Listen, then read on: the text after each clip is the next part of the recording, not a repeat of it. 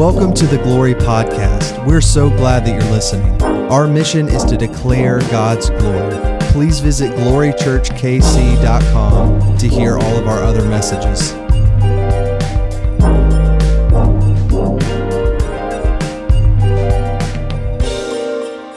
I'm so excited that you are here with us. I know many of you, you're like ducking out as soon as possible to get your house ready for that Chiefs game, and I get it. But I'm honored to have you here with us. If you're watching online, thank you so much. For those who are maybe visiting for the first time or first time in a long time, my name is Greg McKinney. My wife and I are the lead pastors here. You can call me Greg, Pastor Greg, whatever you want. I'll answer to it. But it is so good to have you.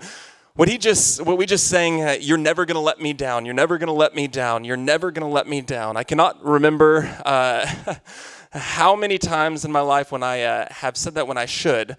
I can't remember times like that. Often I think, God, you're going to let me down. You're going to let me down. You're going to let me down. And in fact, it is so fitting for this stage of the wait to sing something like, no, God, you're never going to let me down. No, God, you're never going to let me down.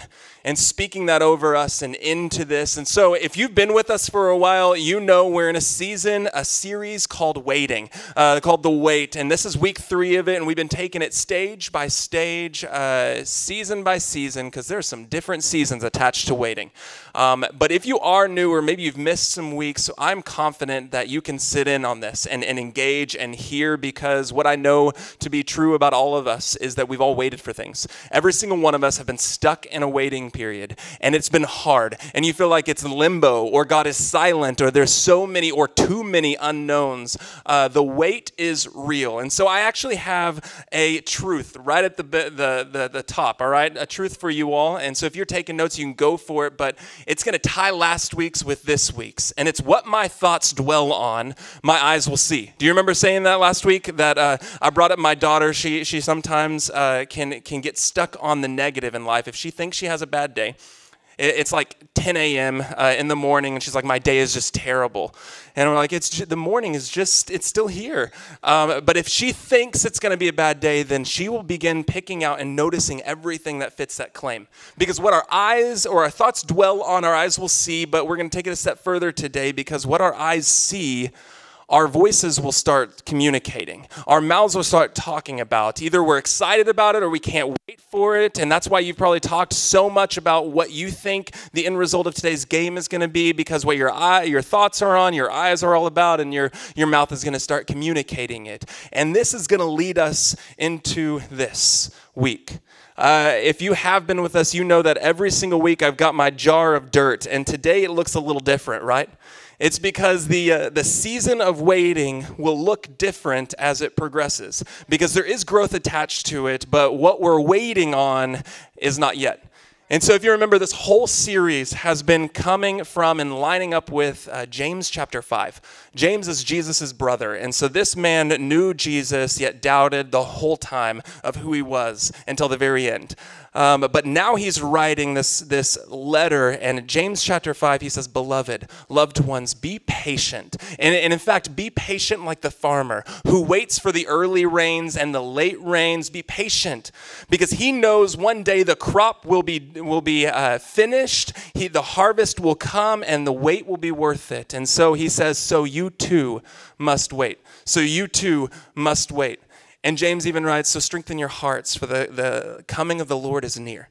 And so this whole series has been about strengthening our hearts in the wait.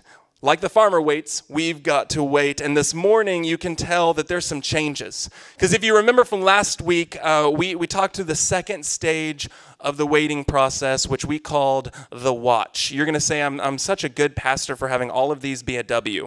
All right, so the first one, we talked about the wait, and then last week was the watch, and this week will be another W, but we'll get there. But the watch, you remember, it's not about doing anything. Sometimes when you're waiting for God to do something, all you can do is just watch. It's just watch. And so this is the farmer who planted something, and he planted it, and now his job is to just wait and to take notice. And we talked last week how sometimes The growth is unseen, and so the farmer just watches. And you remember, he watches in anticipation, not an obsession. You remember that? Because anticipation will pray a lot, but obsession will complain a lot. Will complain. And so the farmer knows, right now I just see and I pray. I pray through my doubts. I pray through my fears because nothing has broken through, but naturally the watch will have to end. Because now things start growing and there's work to be done. There's things to start proclaiming. And quickly the season of watching, the stage of watching can become very unhealthy. Because if this keeps growing and the farmer just is like, I'm just watching, nothing good's going to happen because there's work to do now. There's some natural work to do before the harvest ever goes. And so there's a natural shift in the stage. And so we're moving because I wrote this down. Any growth, even the smallest glimpse of it, will demand a response. So now you see this bad boy has changed a little bit, right? Something has grown. It hasn't grown. It hasn't. I just plugged this in here this morning. And joke's on me. This is rosemary. It's not getting very tall, all right? But in your mind, it can be, corn or something bigger, all right? So you just shift that in your head and we're going. But there's change that naturally happens. And as change happens, it demands a response. And so we're calling this stage the winds. The winds. We're calling this the winds. And I will tell you right now that the hardest thing to do is this stage. This is a make or break it. I promise you thought waiting was hard or watching was hard. This one is hard too. And it's hard because as a culture embedded with farming, the Israelites knew that sooner or later we will be pushed into doing something.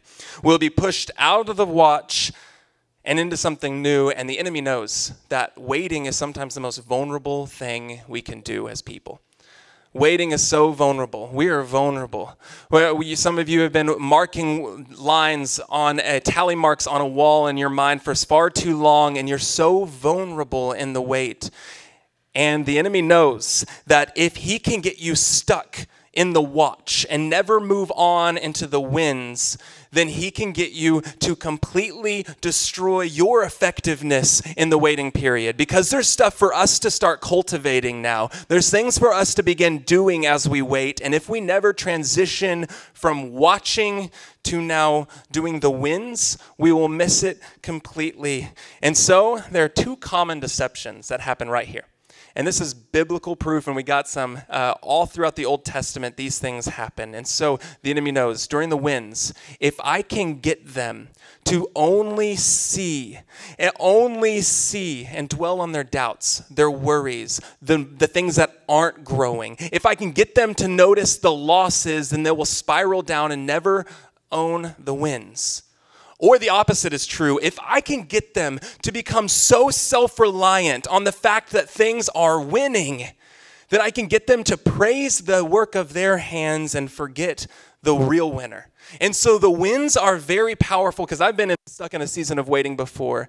And depending on what I'm waiting on, I either swing to this deception of getting hold on the losses, or I swing to this deception of, okay, Greg's got this. I've got this. And so over the course of the Bible, we see this. But there's a question that we will have to ask ourselves every single day, and we have to correctly answer it. And the question is this: what will I be moved by today? What will I be moved by today? Because the winds are all about being moved by something, because now there's movement attached to this. Literal breakthroughs have happened all around, and now we have to do some movement. But what will I be moved by more? Another way we could say is, what will I be motivated by? What will motivate me into action? And so let's put these two deceptions in perspective. For some of you, the question more defined should be, will I be moved more by today's losses or by today's gains? Some of you will connect a lot with this. Think about the farmer. He knows how many seeds he planted. He knows. He had a whole lot of seeds, and all of those workers spent a whole lot of time making sure that they were all planted and everything was done, and then the rains came, everything was going smoothly. But what happens if less than half of what he planted is breaking through? That's more than half is a loss. And then what happens if the less than half that broke through actually only a portion of them survive? What if the locusts come? Or what if the sun is too hot and it kills? I will tell you, it's very easy for the farmer to count his losses instead of focusing and being moved by the winds. And right now, where you're at, you could be the same. What happens? Because often I think, the God who got me this far, what's going on? All these losses. What's going on? What will I be moved by more today? Losses or wins? If I can be completely vulnerable with you, this is my go-to deception for a lot of my waiting periods. Because I feel like sometimes I make one step forward and then it's like 27 steps back. And I'm like, I thought I had this. Or a door opened and then the whole wall that the door was attached to just blows up. And I'm like, oh, okay, where do I go now? What do we do now? Like, God, I thought you were working and now things are different. And the enemy knows if I can get him to not look at this and look at the endless amount of dirt that's surrounding it, then I've got him. If I can get him to own and wonder about everything underneath of what could be instead of what is, then I've got him. Because the wins are not about the losses. The wins are about the wins. The wins. And what ushers a farmer forward is to praise God for it. I wrote this down, that many times those negative experiences or small failures, maybe in some of your life, you're trying to get your life together. And you've been praying for a while, God, will you do this, and things are happening, but there's small failures, setbacks. And I will tell you every time, untimely setbacks sometimes, that job loss when you were like, no, I'm finally paying down this debt. And then the job loss comes. But every one of those I wrote are quick to tie up my thoughts, bind them in knots. They are quick to take captive my perception, and I also put this one, and this is, they gain the upper hand in my decision making. Soon enough, I start making decisions based on all the empty dirt versus what is growing. Have you ever done that? Like you start making decisions based on the losses versus the things that are actually good in your life. And so then you start acting as if the dirt is all around versus no, God is around. And this is evidence. This little thing of rosemary is evidence that God is around. So I will tell you the wins are all about making this daily decision every single day. For those of you who get stuck on losses, every single day to believe, no, this win, the small, mundane, natural win is worth it. It's real. And it proves that God is here and he is worthy to be praised. So the farmer praised God for the sun. And I know it comes every day, but the sun today is growing this plant. So thank you, God, for that. God, I'm going to praise you right now for the dew. Because the dew, though it comes every day, it is watering what is growing. So God, thank you for the dew. God, I thank you for the workers who showed up. Yes, some might not be here, but the ones who are going to tend that which you've grown. And so thank you for that. And the wins are all about it. The wins are about praising the winner. Now, I will say you're not discounting the losses. Mourning the losses are a real thing. But do not get so caught up in mourning the losses that you do not notice the power of the wins. Right? God says, like over and over throughout the Bible, like do everything for the glory of the Lord, and all that we're doing glorify him. And I will tell you, mourning losses are glorifying to God, but getting stuck in the losses are not, right? Getting debilitated by the losses are not.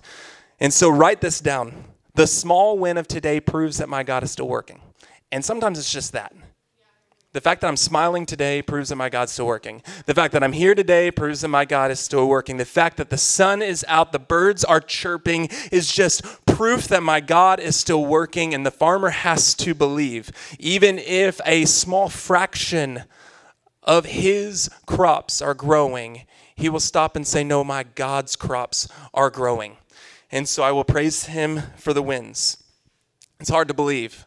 And I will tell you, we'll get very practical at the end, because the practical of how to do this daily is actually going to apply to both of these deceptions. So before we get into this other deception, which goodness gets me all the time, I do have some truth for you.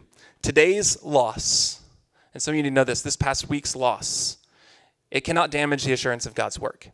So to those getting stuck in the losses, I need you to know that this past week's loss, this past month's loss, it does not damage the work of the winner. Right? Like his victory has already been seen. It's been decreed. It's been shown on the cross. His victory is there, and today's loss cannot determine the assurance. It cannot damage it. It will not halt it. It will not silence his voice. His voice is still speaking. And so now, for all of us who maybe are stuck on this other side, the enemy knows if I can get them spiraling down in self-reliance, I can halt their ability to see God. And so this is a completely opposite direction, but the question that we've got to ask ourselves is sort of similar to the other one. Will I be moved more by the voice of my flesh or by the voice of praise? And this is something we've got to own, because some of you're like, I'm so overwhelmed with the losses that I'm not even here. But there's times when you will be, right here where things are happening, because I need you to let it sink in a little bit.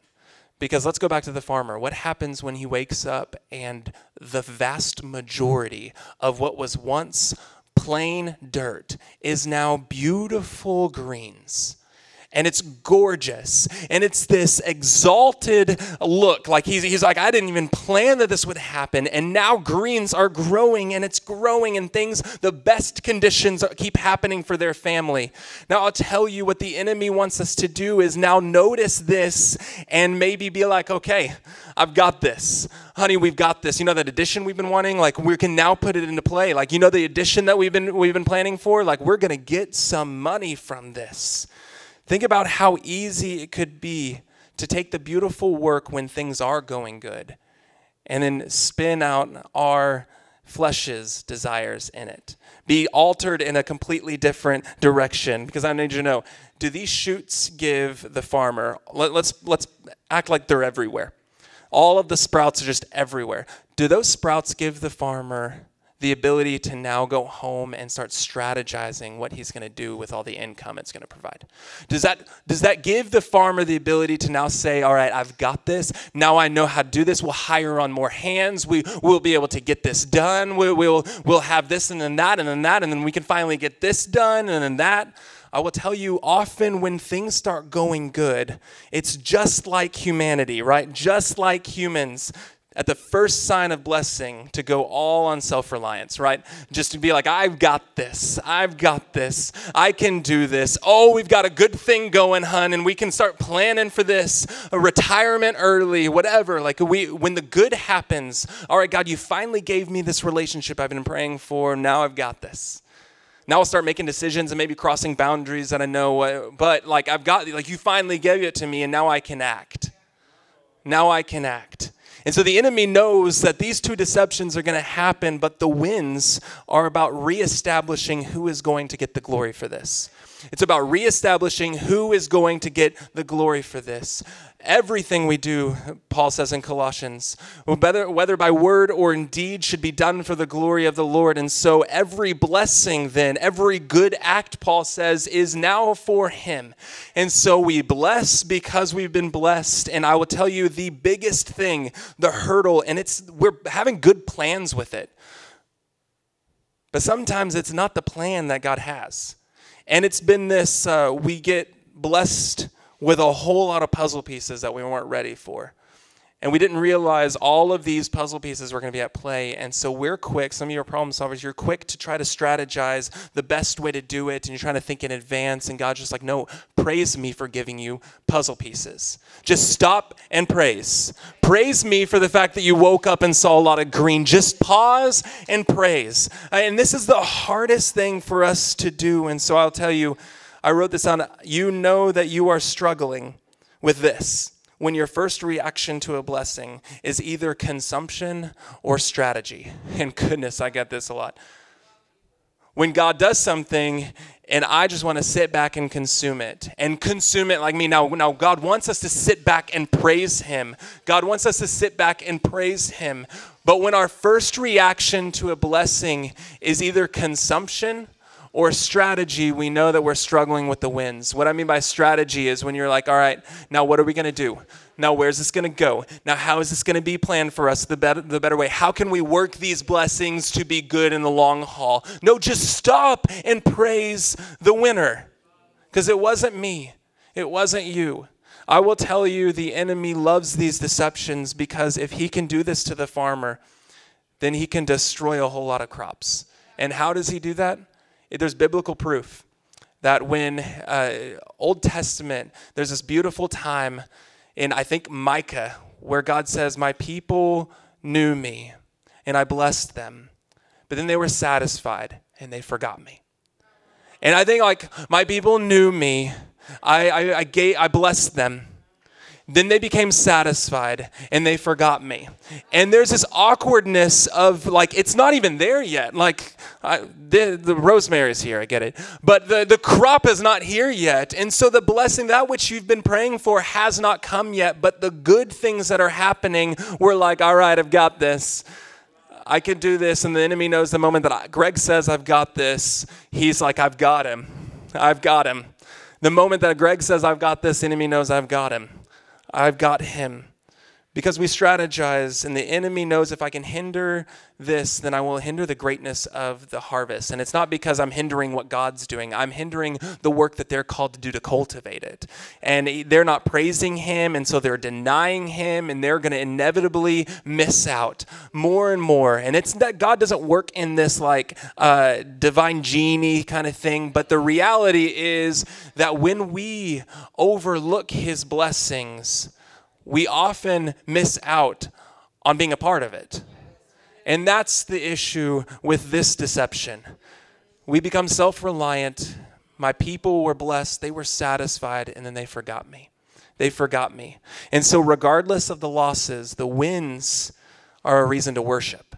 And regardless of the wins, the winner is worthy to be praised, right?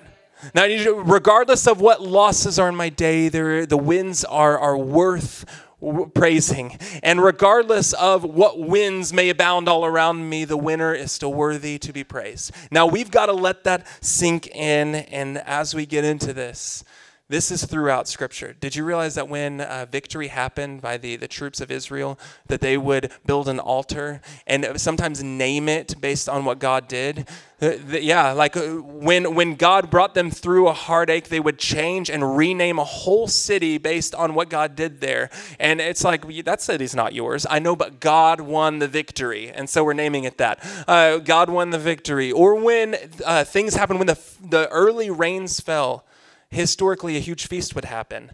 They don't know if anything's going to come from this, but a huge feast, a celebration would happen because, God, you brought the early rains.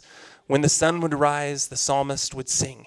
You know, when winds would take place, things would happen. And the most really beautiful one is found in Nehemiah, and we're going to read it. If you know anything about the story of Nehemiah, it is that he was convicted. He's serving with a king, and this king treats him really well. He does. I would challenge you, if you want to read a really good story, read Nehemiah from start to finish. The king treats him really well, but he's not with his people, and he gets convicted that my city lies in ruins while I'm living in luxury, and like I got to be a part of this. And so he asks his king if I can rebuild my city's walls, and the king actually sends him with resources. And it's just this beautiful promise, and Nehemiah thrusts himself into the season of waiting. And there's waiting to be done because it started right with this dream and desire. Then he finally asked, and he watched what God would do with the mouth of the king. And if you know anything about Nehemiah 1, Nehemiah's freaking out about if this king is going to kill him for wanting to do this. But then God provides. And now he has real resources, and he goes to the people. And in verse 17 of chapter 2, Nehemiah says, "Then I said to them, you can see the trouble we are in. Jerusalem lies in ruins, and its gates have been burned with fire. So come, let us rebuild the wall of Jerusalem, and we will no longer be in disgrace." And he continues, "I also told them about the gracious hand of my God on me, and what the king had said to me. And they replied, 'Let us start rebuilding.' So they began this good work." And verse 19 says, "And when Sanballat the Horonite and Tobiah the Ammonite official and Geshem the Arab heard about it, those three, they mocked and ridiculed us. "What is this you're doing?" they asked. "Are you rebelling against the king?" And I answered them by saying, "The God of heaven will give us success. We, his servants, will start rebuilding. But as for you, you have no share in Jerusalem, so you don't have to. You have no share in this. This isn't your place. You have no historic right to it or claim." And then it says in verse 1 of chapter 3, Eliashib, the high priest, and his fellow high priests, they went to work, and they rebuilt the sheep gate, and they dedicated it, and set its doors in place, building as far as the Tower of 100, which then they dedicated it. And as far as the Tower of Hanel, and then the men of Jericho built the adjoining section, and Zakur, son of Imri, built the next to them. And then there's this ongoing list. But did you catch what they did? When a gate was built, when a section of the wall was completed, they dedicated it to the Lord. They dedicated it to the Lord. Now, this is seen periodically. When they completed the whole wall, guess what they did? They dedicated it to the Lord. They dedicated it. This is set apart. In fact, what this means is by dedicating that work, they claimed it as sacred. They claimed it as sacred. They claimed it as beautiful. They claimed it as set apart. They claimed it as something to be used for the purposes of God. It was special. It was sacred. And I always tell you, often we overlook this dedicating, that it was set apart. And I will tell you, the enemies, they constantly mocked Nehemiah. Like at the beginning, you saw this, and they not mocked him. But as they were building the wall, they mocked him. They would come with swords, and they were ready to fight and demolish the wall. But Nehemiah, they just kept going. They believed that this is worth it. And so at every advancement, they dedicated it to the Lord. They set it apart as separate. This is for the special use. They claimed it as sacred. This is set apart for God's glory, his use. And I will say, this is what you need. For those struggling with losses, what would it look like for you to start looking at the wins in your life and dedicating them to the Lord? This is something I'm using for the purposes of God. This is something I'm using. Now let's get a little practical. That conversation that maybe it was a step in the right direction, but maybe it didn't hit the grounds like you wanted it to. It didn't end like you wanted, but it was a step in the right direction. What if you pause and say, God, I dedicate that conversation to you for the use of your glory, for your purpose, because I'm claiming this as a win and I'm dedicating it to the winner. Or let's say the night that you had no nightmares about your past. Last night you slept in like a baby. You pause and you dedicate last night to the Lord. Last night, God, you are getting the glory that was for your purposes, and so I'm dedicating it. Now, this sounds so mundane and simple, but this is transformative to our hearts. I'm dedicating this work, and people, the enemy's like, you're dumb for dedicating this. You've only got a section of it. Like the wall's not done. This is a small little gate in comparison to the massive thing. Why are you dedicating this gate? And it's because I'm not the winner. And so I'm going to dedicate this to the one who is. And so let's keep going. The day where maybe for the ones you did not go back to your addiction, dedicate it to the Lord. I'm dedicating this day. This is set apart for your purposes, God, because I made it the whole day. Or the morning where you genuinely smiled for the first time. Or you made a real funny laugh. And you haven't laughed in a while, but for some reason that made you laugh. Dedicating this moment to the Lord. And you're like, this sounds so cheesy. Yet you're going to focus on all the losses until you start owning the fact that God is growing you. And you dedicate it for his purposes. Or maybe when that song came on for the exact right moment, those words, God, I dedicate this for your purposes. You see, if the watch is about praying, then the winds are all about praising.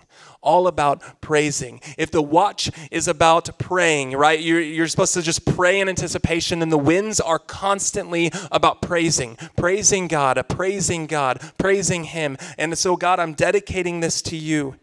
There's a small and real advancement that happened today that you need to dedicate.